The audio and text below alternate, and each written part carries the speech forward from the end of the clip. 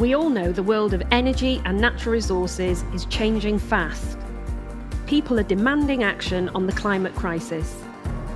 Businesses and politicians are throwing their weight behind the energy transition. And technology is reshaping the world as we know it.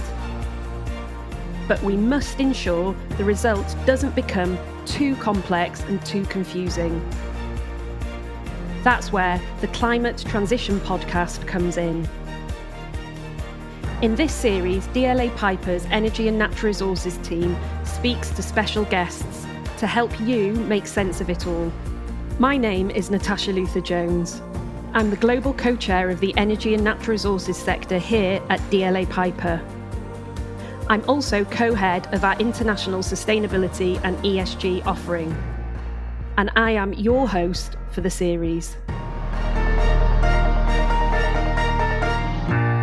Today we ask, when will offshore wind go truly global?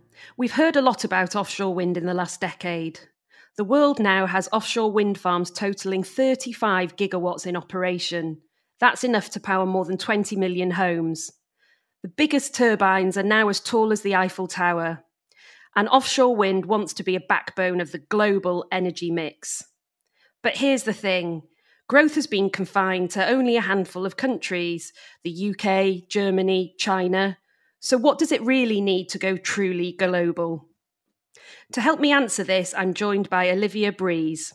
Olivia works for Danish utility Ørsted, which is one of the biggest developers of offshore wind farms.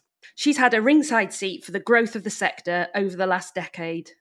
And I have absolutely no doubt she'll play a key role in the decade to come. Hello and welcome, Olivia. Hi, Natasha, and thank you for having me. So, Olivia, let's start with an easy one for our listeners. If there is any listener who doesn't know the answer to this, what does Ørsted do? We were originally a Danish utility who is, or pretty much has now, fully transitioned into being the world's largest developer, constructor, owner and operator of offshore wind farms. Globally, I would say globally. We also have onshore wind and solar in the US. We also have a growing green hydrogen business. So you mentioned you're in the US as well. Is the primary focus over here in Europe, or what other countries are you in? No, historically, our footprint was very much Northern Europe. We're 50% or 51% actually owned by the Danish state. So our focus has historically been Northern Europe. But over the last 5 or 6 years, we've very much moved outside Northern Europe and now have a rapidly growing business on the east coast of the United States. This is all offshore. We also have a rapidly growing business on the east coast of the United States, where we've got nearly 3 gigawatts of offshore wind under construction and a significant development pipeline coming up behind. And we are also developing and constructing nearly 2 gigawatts in Taiwan over the next 5 years, with a further development pipeline to come. And we're also very actively developing projects both in Japan and in Korea. I think we'll definitely have to dig deeper into some of those jurisdictions later. But maybe just to start with, I know you've been in Ørsted for a long time now, but do you want to explain to the listeners where you fit into the Ørsted machine? So we did a reorganization about a year ago in order to really strengthen our customer proposition towards creating a world that runs entirely on green energy. And in that context, we have regionalized the majority of our commercial work. So market development, project development is all regionalized.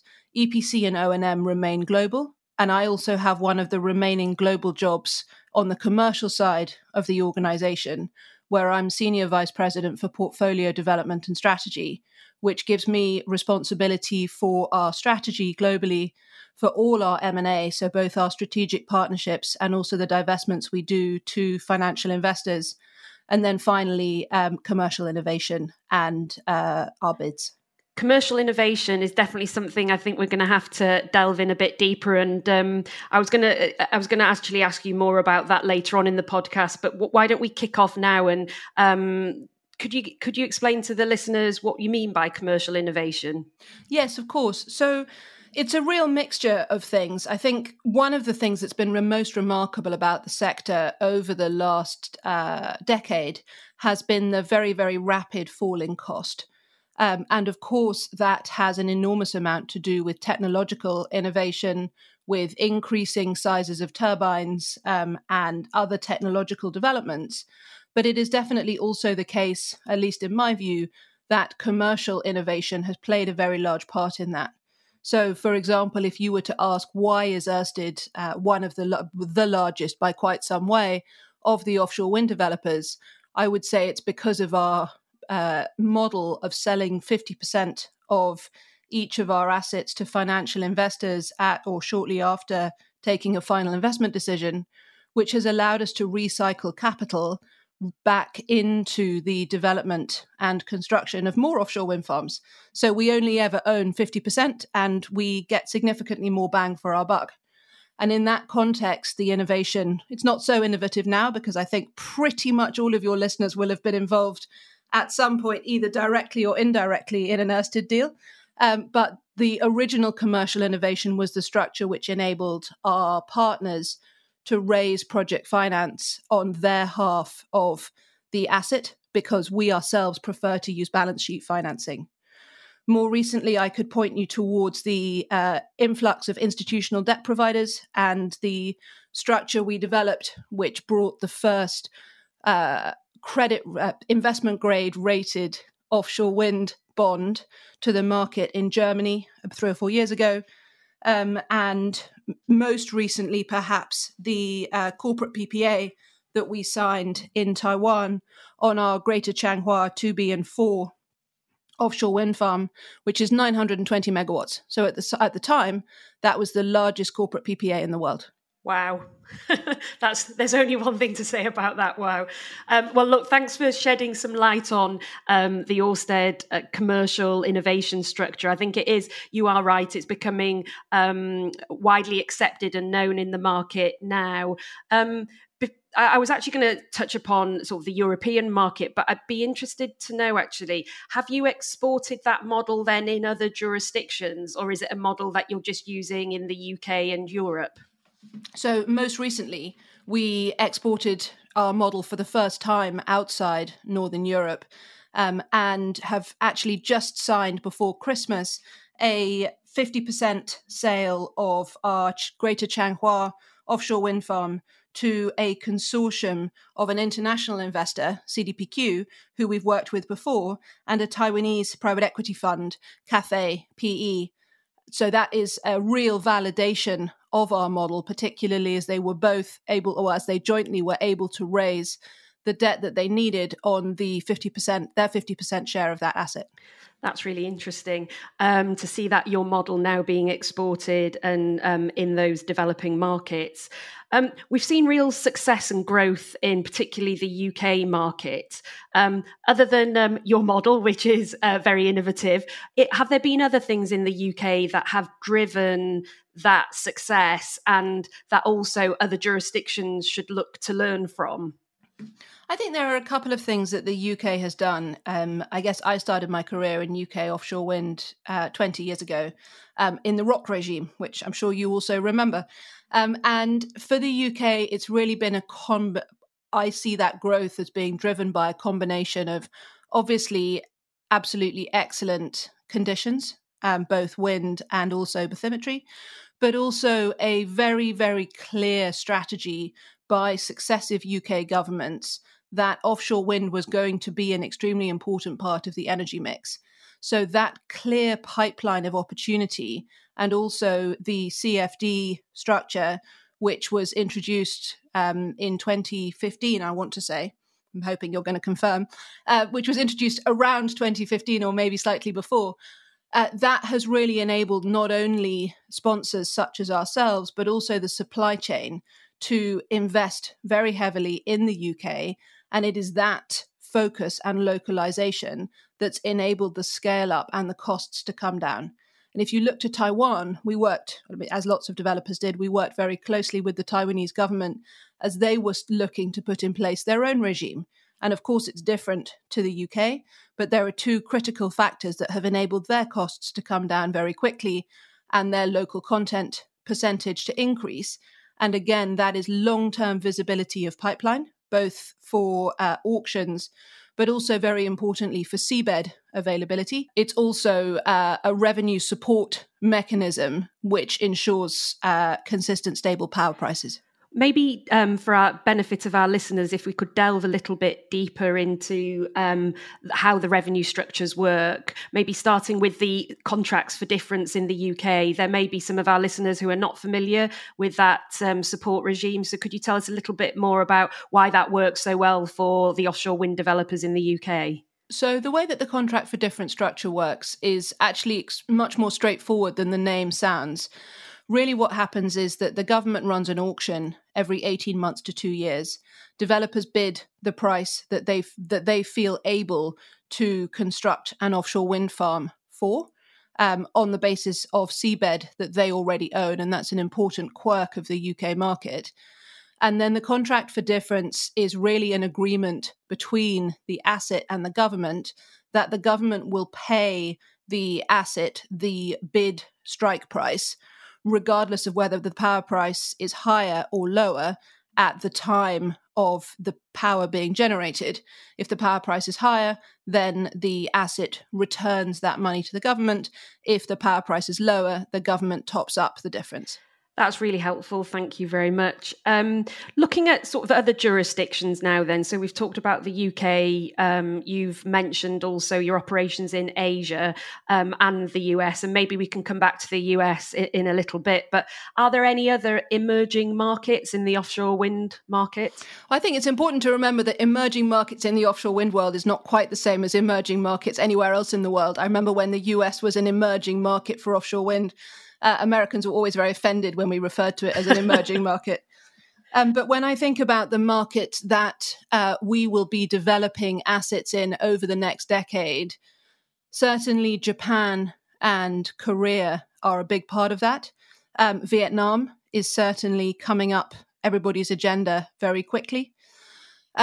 If you then look a little bit closer to home, perhaps into the Baltics, we've recently signed a 2.5 gigawatt joint venture with the Polish state utility PGE, which we're very excited about and which forms a good cornerstone for our expansion into the Baltic Sea and in markets. When I look there, I also think particularly of Sweden. And then as you go perhaps over to the UK, you know that there are obviously already some Scottish projects, but the Scottish government is planning a large leasing round later this year. And then in the US as well, Biden has just come out with a very significant infrastructure plan and announcements in relation to future BOEM leases. And actually that kind of transparency from the Biden administration about the timing for those BOEM leasing auctions going forwards is going to be an extremely important way for them to regulate the offshore wind build out over the coming years. You're right. I haven't often heard of the US, Sweden and Scotland being named as emerging markets, but I get your point. So picking up on the point you made about the US, the recent announcement from the federal government in the US being really clear about the timing and consistency of their auction program. Do you think other countries can learn from that? Do you think that's the right way to go? I think absolutely. If you think back to the conversation we were just having about driving down the levelized cost of energy and how best to do that, a really important part of that is pipeline. And a really important part of pipeline is clarity on when seabed will be available for developers to acquire. And increasingly, we see that the markets which are most successful in driving down the cost of electricity are markets where that seabed is either freely available, like in Sweden, or where it is made available consistently and transparently on a regular cycle, so that it's possible for developers to plan ahead. Yeah, again, it's something I think that has come up in the past, that visibility and pipeline in the UK. So it is probably something that other countries should look at in seriousness. Changing tack slightly now, there is a question I'd be intrigued to see what your view is, and that's in relation to clearly everybody moving to that net zero, the low carbon transition. I'd be interested in what your view is on what impact you think the oil majors will have in offshore wind. We're clearly seeing a big movement by them in this area. Do you see them as competition? I mean, of course, in the sort of obvious way and in the short term, they are competition. You know, we do compete, for example, with Equinor in New York, with Equinor again, funnily enough, in the UK leasing auctions we've just had. So, of course, in the short term, they are competition.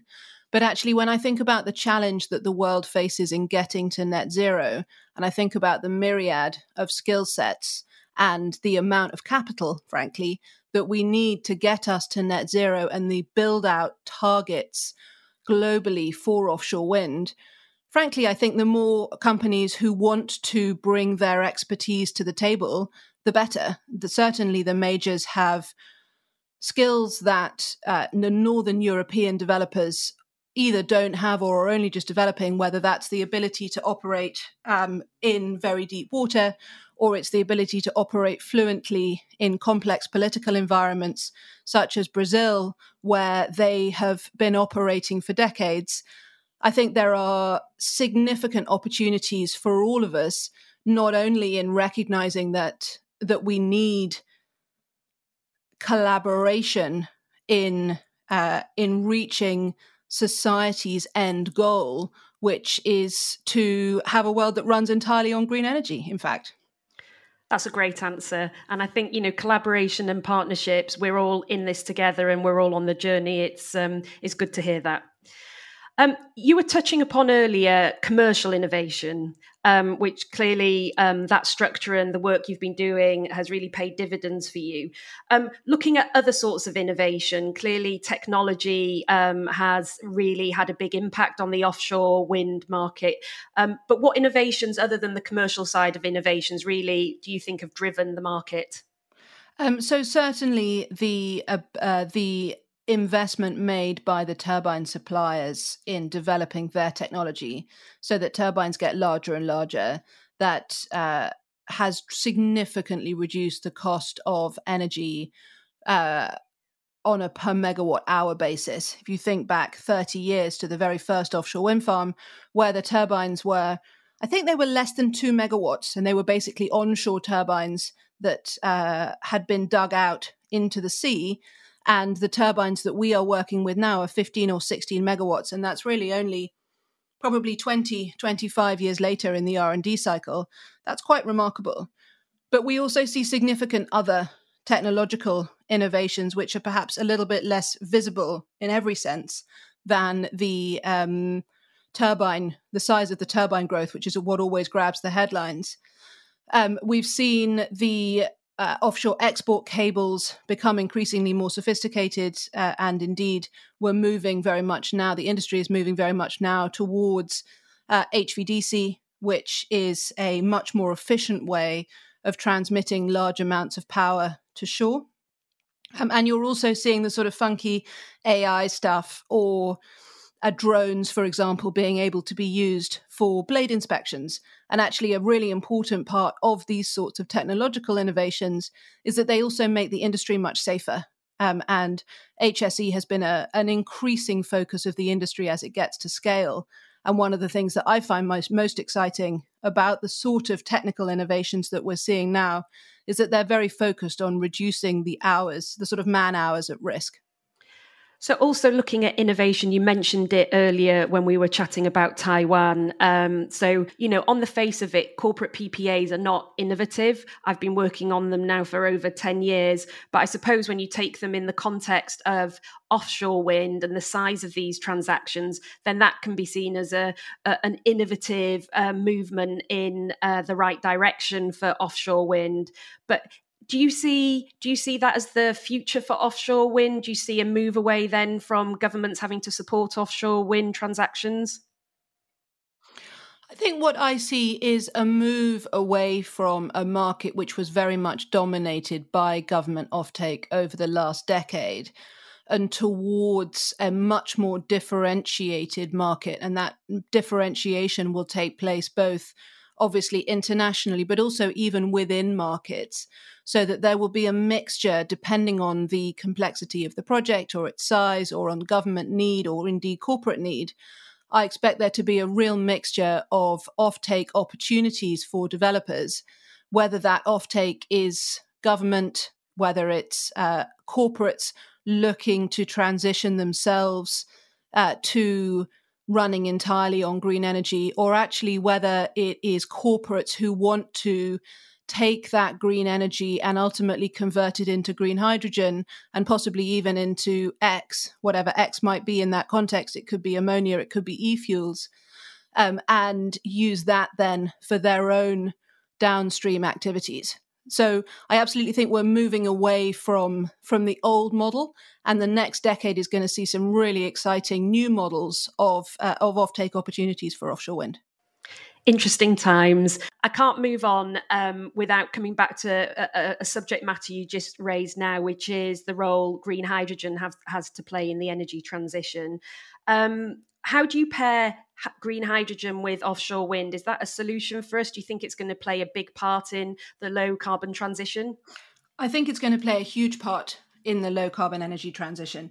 I think one of the things that's going to bring down the cost of green hydrogen, or that's going to close the cost gap between green hydrogen and what's called grey hydrogen, which is hydrogen which involves fossil fuels in its making, is definitely going to be not only scaling up the efficiency and size of electrolyzers, but it's definitely also going to be very much driven by the cost of the electrons and also the size of the installations which are used to provide electricity to those electrolyzers. And offshore wind is not only capable of providing enormous amounts of green electrons at scale, obviously because it's enormous and at scale, offshore wind is not only capable of providing green electrons at scale, it also has a very consistent load profile, and it is also possible to predict relatively accurately when the asset will be not only operational but also blowing, because the offshore wind speeds are so consistent. So we expect it to be possible to pair an offshore wind farm with a large electrolyzer extremely efficiently in order to be able to drive down the cost of green hydrogen over the coming decade. And actually, we just announced yesterday our plan to develop one of the largest renewable hydrogen plants in the Netherlands, which will ultimately lead to gigawatt scale electrolysis in the Dutch Flemish North Sea port cluster. And that will be connected to a 2 gigawatt offshore wind farm, which we expect to build off the coast of the Netherlands. Really exciting. I was going to ask you whether Ørsted were focusing on green hydrogen, but clearly that's super interesting. Before moving off technology and innovation, I think listeners would really expect me to also cover off floating offshore wind. It's had a lot of publicity. There are a lot of pilots around at the moment. Is that also something Ørsted are looking at? Floating is definitely something that we're looking at extremely actively. We're not actually involved in any of the pilot projects, but that is really because we are taking a very active watching brief on the various floating technologies which are out there.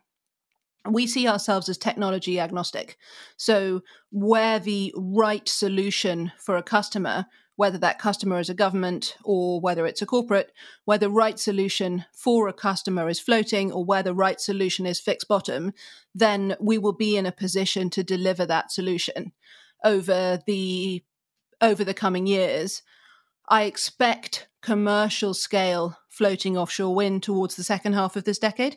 And certainly as we get into the early 2030s, there will be very significant amounts of floating, not only in Scotland, which is expecting to be leasing floating areas as part of the upcoming ScotWind lease round, but also in the UK, which is running its own floating leasing round, and also across the North Sea, and then particularly when you start to look to Asia, where there are very deep, where there is a great combination both of very deep seas and also a significant demand for electricity. Right, so it's a watching brief for Ørsted at the moment on floating wind, and we all know when you move into an area, it's ready to be commercialised. Okay, so looking forward now, we have asked all our guests to the podcast what changes they would expect to see by 2030. So again, I'd be really interested to hear your view on that.